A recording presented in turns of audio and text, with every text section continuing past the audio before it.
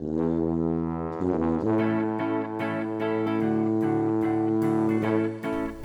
to GradCast, the official podcast of the Society of Graduate Students at the University of Western Ontario. Coming to you from the other London, let's start the show. Hey everyone, happy 2017. Welcome to GradCast, is the official SOGS radio show and podcast, where we talk to graduate students here at Western about their research, what they do, and get to know them a little bit. I am Susan Anthony, and today I am co-hosting with Tanya Nagpal. Hello, everyone. Happy New Year. And today we're talking with Emily Clayton. Emily Clayton is a grad student in the Department of Biology, as am I, so we know each other from the hallways. You're in Susanna Kahalmi's lab. Yes. And we do very different things. So I'm sorry I'm going to have to ask you a lot of questions about what it is you do, because it's really interesting. It's really into the sort of biochemistry world. It's how things work inside the cell, and that's really exciting because we tend to, we're walking around, we see how we walk, we see that things, but you're working on things we can't see. So please tell us, what it is you do in a sentence. What do you do? Well, I study essentially the relationship between the sequence of a protein and the enzyme or the protein it creates. So how does a sequence define what the protein does once it's all ready and made? Okay, cool. So that's now forgive me if I'm wrong, but protein, that's not like what we have in our diet. Our bodies all make proteins. Yes, every cell makes all different kinds of proteins. Okay, yeah. And what is a sequence of a protein? What kind of sequence do you mean? Well, if we go all the way first, let's start from DNA. Yes, we know that. That one I know. Even though I'm a field biologist, I know DNA. So most people are familiar with a DNA sequence. That DNA gets made into an RNA sequence, which is basically an instruction manual for how to make a protein. So once that RNA or the instruction booklet is made, the protein is created from that manual and it gets folded up into the shape that's going to be and the way it needs to be to work. Okay, so a protein, you say it's a shape. Does it matter what shape it is? Because we know DNA, all it matters is the numbers and the from start to finish. Yeah, we know it's in a spiral. They're all in a spiral, and it's it matters is the G's, the T's, the A's, the C's, which comes first. The pattern in that way. But proteins, it's different. Yes. So you're right. DNA sequence is really just C, G's, A's, and T's. An mRNA sequence is amino acids, which can interact with each other in different ways. And that's what makes the shape. So once you have your mRNA sequence, which is made up of these amino acids in the end, they interact with each other, which fold everything together. So what amino acids you have determines what the shape of the protein will be and what it will do.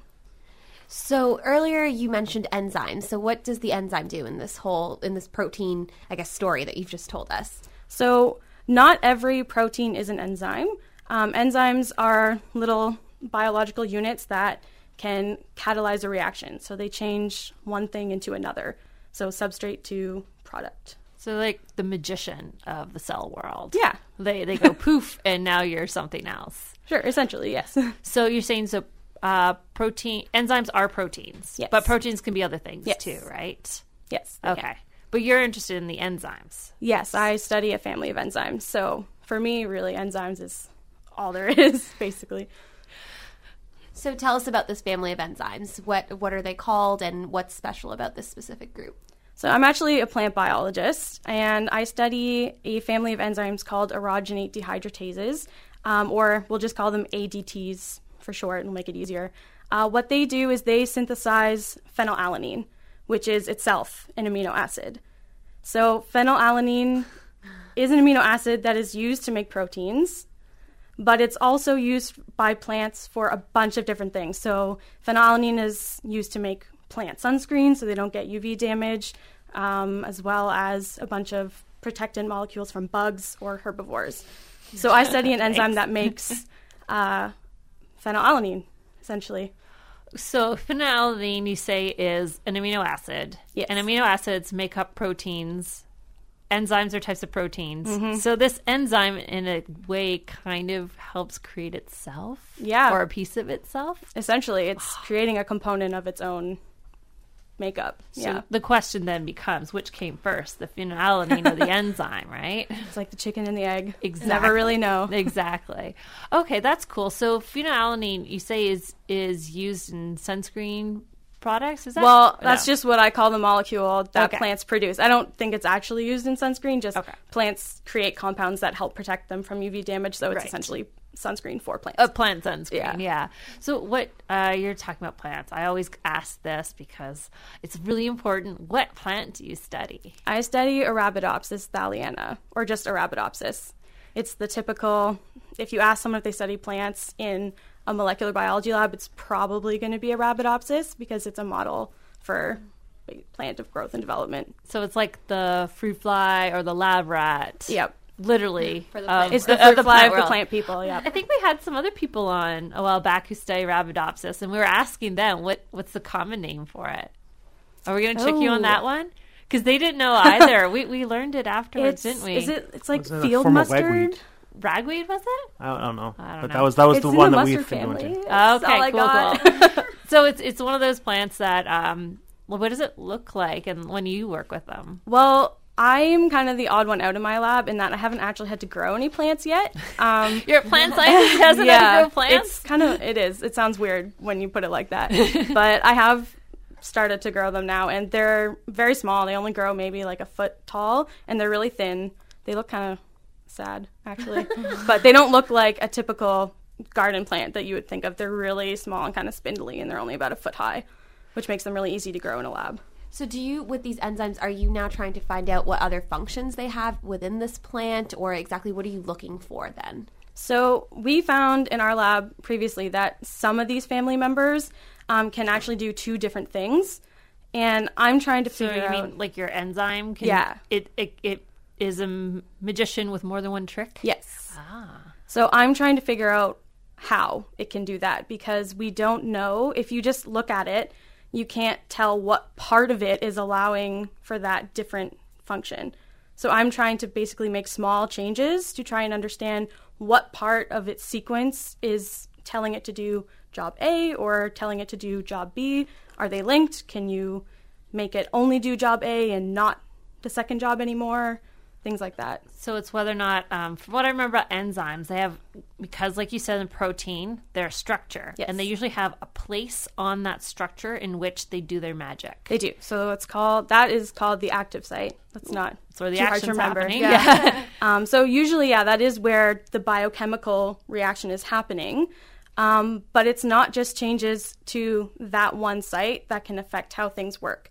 If you make a change somewhere farther along from the active site, it can change the entire shape of the protein, so the active site isn't the same anymore, even though you didn't change that active site itself.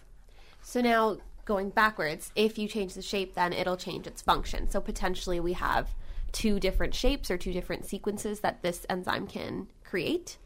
Yeah, essentially. We're still trying to figure out exactly how that works, but essentially, yes, if you change the shape, you probably change the function. And it can be a big change or a really minor change. It just depends. It can have big impacts or it can have smaller, more subtle impacts. And that's what we're trying to figure out right now. So as a plant biologist, what does your day look like? Do you just play with how you're changing the sequencing? How does that work? Well, when I first started, it was a lot of computer work because I had to... I'm not growing any plants, so I was basically looking at the sequences, trying to design my changes, and then I had to make all the changes. So I had to do a lot of cloning, which is essentially shuttling the sequence I designed into different hosts to eventually get it in a way that I can test it and determine if my change made a difference. So, all right, so when you... This is where I know some people in my lab do this, but I'm always confused when they say that. So do you go into the DNA and take a bit out, or do you go into the RNA and go to the messenger and go, hey, let's change the message? How do you cut and paste things in there? Well, there's a couple different ways that you can actually do that now. Thankfully, I do not do any of the really crazy ones like CRISPR.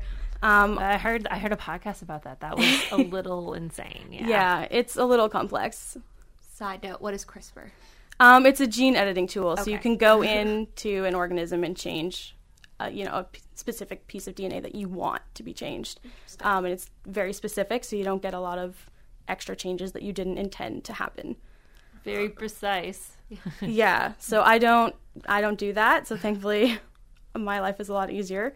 But all my changes are just single point mutations. So I only change one base in the DNA sequence. Okay, so Yeah, that's it's one very G small. or one T. So Yeah. you turn a T into a G. Yeah. Okay. And I just do that by regular old PCR. And that actually makes a change to the structure of the protein sometimes? It can if it's in a key spot. So I that's might what I'm butt trying in, to figure out. Yeah. PCR? Oh, How does yeah. that work? Still So, my question.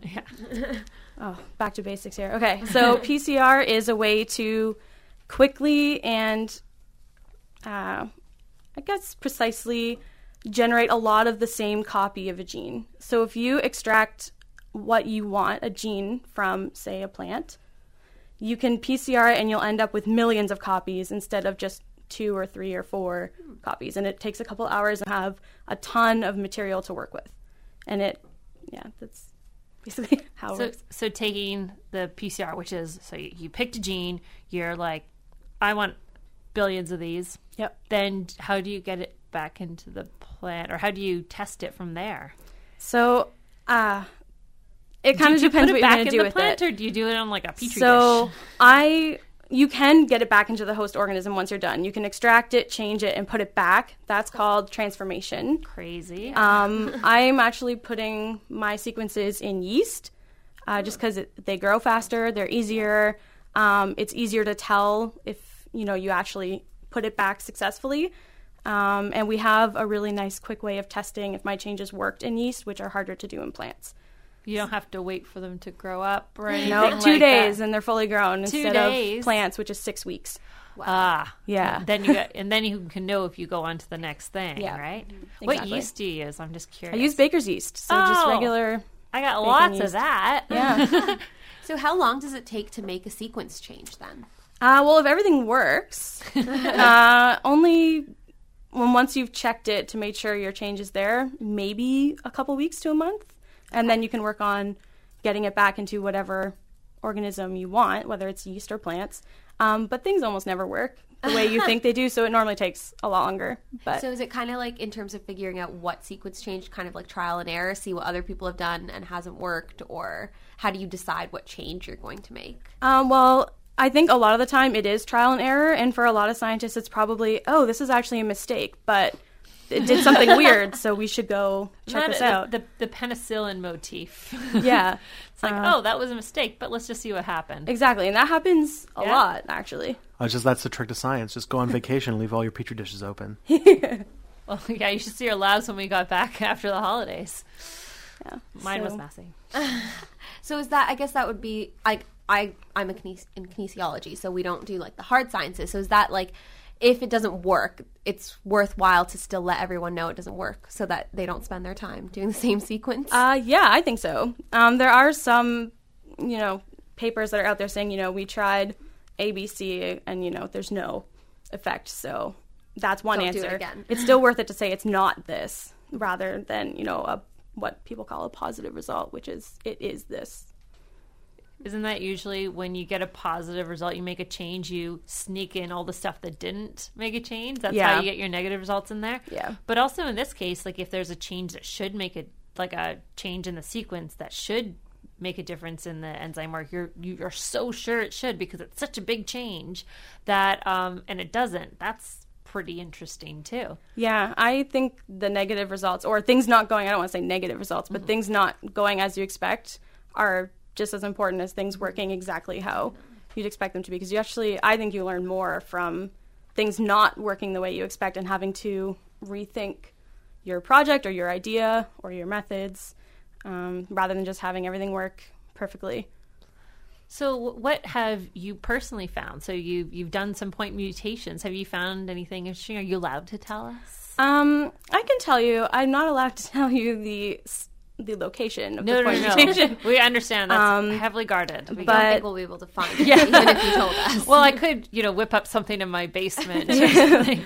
I have some preliminary data. I've had a lot of contamination issues in the past year, so I'm sort of hesitant to make any bold statements. But what I found is that a single change can basically switch an enzyme from job A to job B, and vice versa. So that's surprising, because I would have thought it would take more than just one. I think a lot of people would have thought it would take more than just one.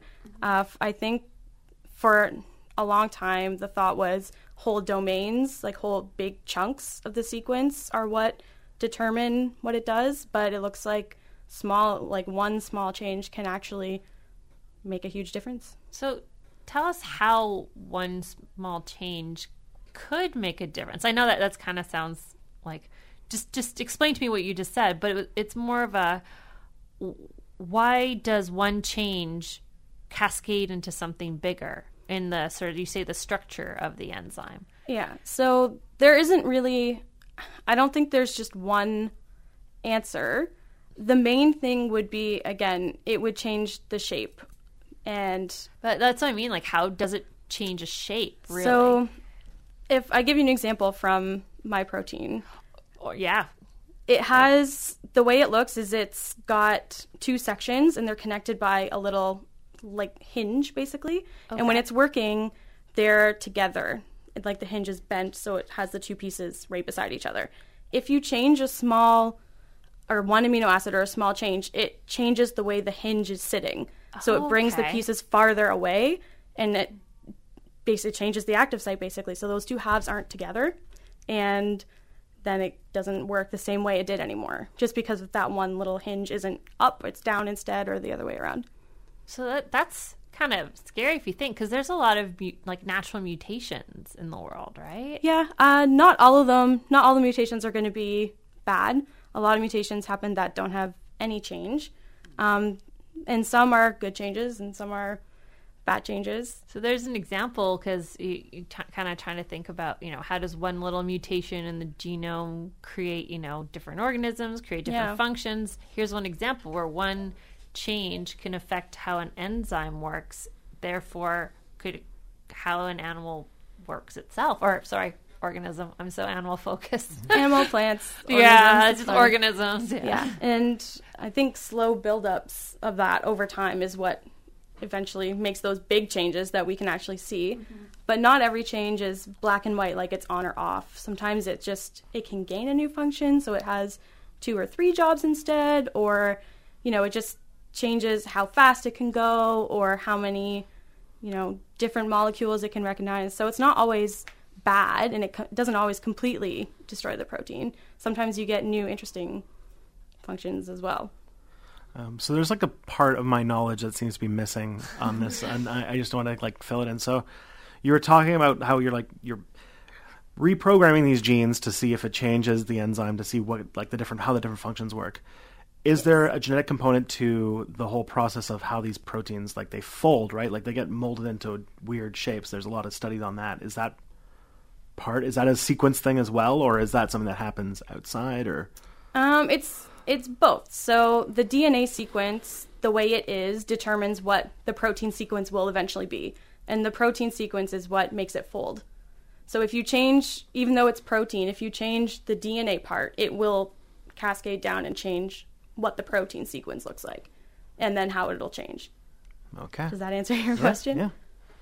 So I'm trying to think back to first year. I remember there's certain amino acids that like to attract to each other, and other amino acids that repel each other. So it's kind of like a string of magnets or something, and they clump all together, and some attach to each other and some are repelled by each other, so that creates their clumped shape. Yeah, that's essentially how it works. And if these changes that I'm talking about, if it replaces one amino acid with a different one that doesn't like its neighbor anymore, and they're supposed to attract, but they don't anymore, that will change the shape. So those attractions and difference, yeah. repulsions, or even just neutral, that's how the protein folds on itself, is those interactions or attractions between the amino acids. So earlier you said it takes up to a few weeks to make the sequence change. So why does it take that long? Well, it takes that long mainly because you have to, and it's different depending on how you're going to go about doing it, but the way I do it is more old school. So I have to design a primer, which I had described PCR to you guys before. The way it works when you want to amplify the DNA is you have to give it a little starting piece to go from, and that's called a primer. So you have to design those to make sure it's going to produce the sequence that you want in the end. So you have to design those carefully so that you end up with the right product at the end. And then it's mainly just going through checks to make sure that, yes, it amplified, yes, it's the right thing, and then I have to send it to be sequenced so they can tell me that, yes, this is the change that's there, it's the one I wanted, and it's the only one that's there. So this is the part that blew me away. You can take a sample and send it off to someone, and what do they give you back? What is it when they sequence? What do they give you back? So they give you back a file that basically has all the G's, T's, A's, and everything from your sample. Yeah. So you can look at it and compare it with what your product should be, and then you can check. And a computer program will just do that. You just load the two sequences, and it shows you That's them the part aligned. that always blew me away, that you can go from some squidgy thing in a tube, mail it to somebody, and they send you a file of all the letters. It I makes did it that pretty once. easy. You use like detergent and you shake it up, Yeah. and you use a little Q-tip and you take it out, and it's all that stuff. Is that what you do?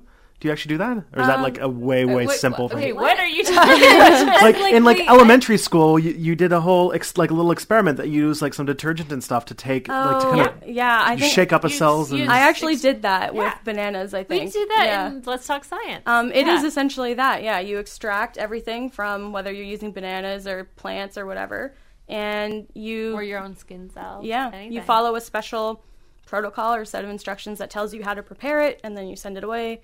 They have machines for sequencing, and then they just send you back their text results. And literally, they'd send you a computer file of letters. Yeah, it's pretty cool. I'm like thinking back to like first year biology when we would like be so impatient to just get out of lab and like all this cool stuff is actually happening. So Yeah, it is pretty amazing, actually, that they can turn that around in a couple days. So, Ancestry.ca is doing it right now.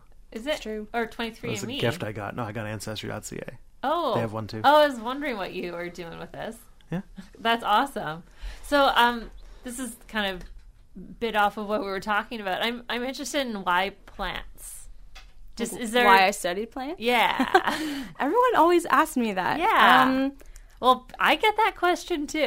that's true. Why spiders? Yeah, exactly.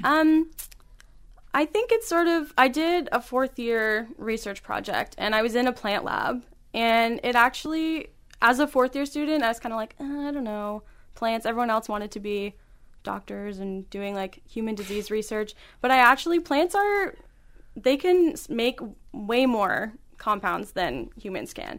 So phenylalanine that I mentioned earlier, we can't make that. Only plants and like bacteria and yeast can make it, and I just think plants are really cool. They have all kinds of adaptation mechanisms because they can't move. So, All right. I'm just, as someone who's very herbivorous, I really want to throw out there. Sorry, there's amino acid that you can only get from plants? well, there's essential amino acids that we can't synthesize ourselves. So you have to get them from plants. Yeah. Also, Like mammals there's can't make vitamins. Yes, I know, but I'm just trying to let Yeah. people out there know, Eat your your vegetables. Exactly. Yeah. So what excites you then when you're doing your research? Like, is it like when you see that your sequence actually made a difference, or like what, I don't know, like as the plant biologist, what's that exciting moment for you?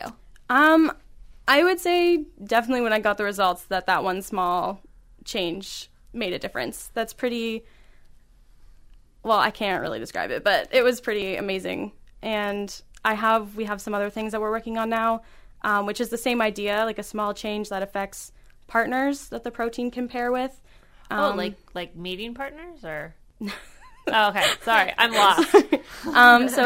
proteins can interact with other proteins in the cell. Sometimes they don't need to perform their job, and sometimes they have to pair up to perform whatever job they need to do. That's so romantic. Yeah, it is quite nice. And it seems like it's like there's one answer will lead to another question. Like, is that another thing that you've kind of found as you've been doing this? Oh, yeah.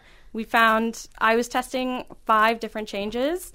Some of them worked and some of them didn't, even though they're all within 10 base pairs from each other. So the question is, okay, why did that not work? It's right beside the one that did.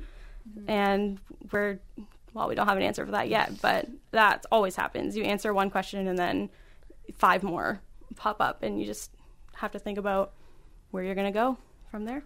So, yeah, where do you want to take this? Do you want to carry on with this enzyme? Do you want to carry on with working with these point mutations? Like, or what would you like to do next? After my PhD next, or within the next 3 years next? Yeah, that's both. Yeah. Well, just for instance, say you found this change. What do you want to do next with this research?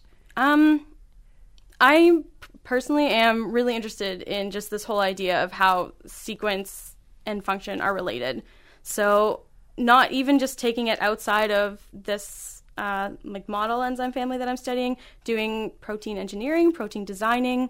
That's starting to be a really big field now, where people can design their own proteins for a very specific purpose. And that's sort of the same idea. How do you go from basically making one from scratch? You have to understand how the sequence works to make a protein for a specific It's incredible, purpose. And it has such high scope of what you could possibly do if you could create protein that way. Yeah, so that's actually really caught my attention in the last little while.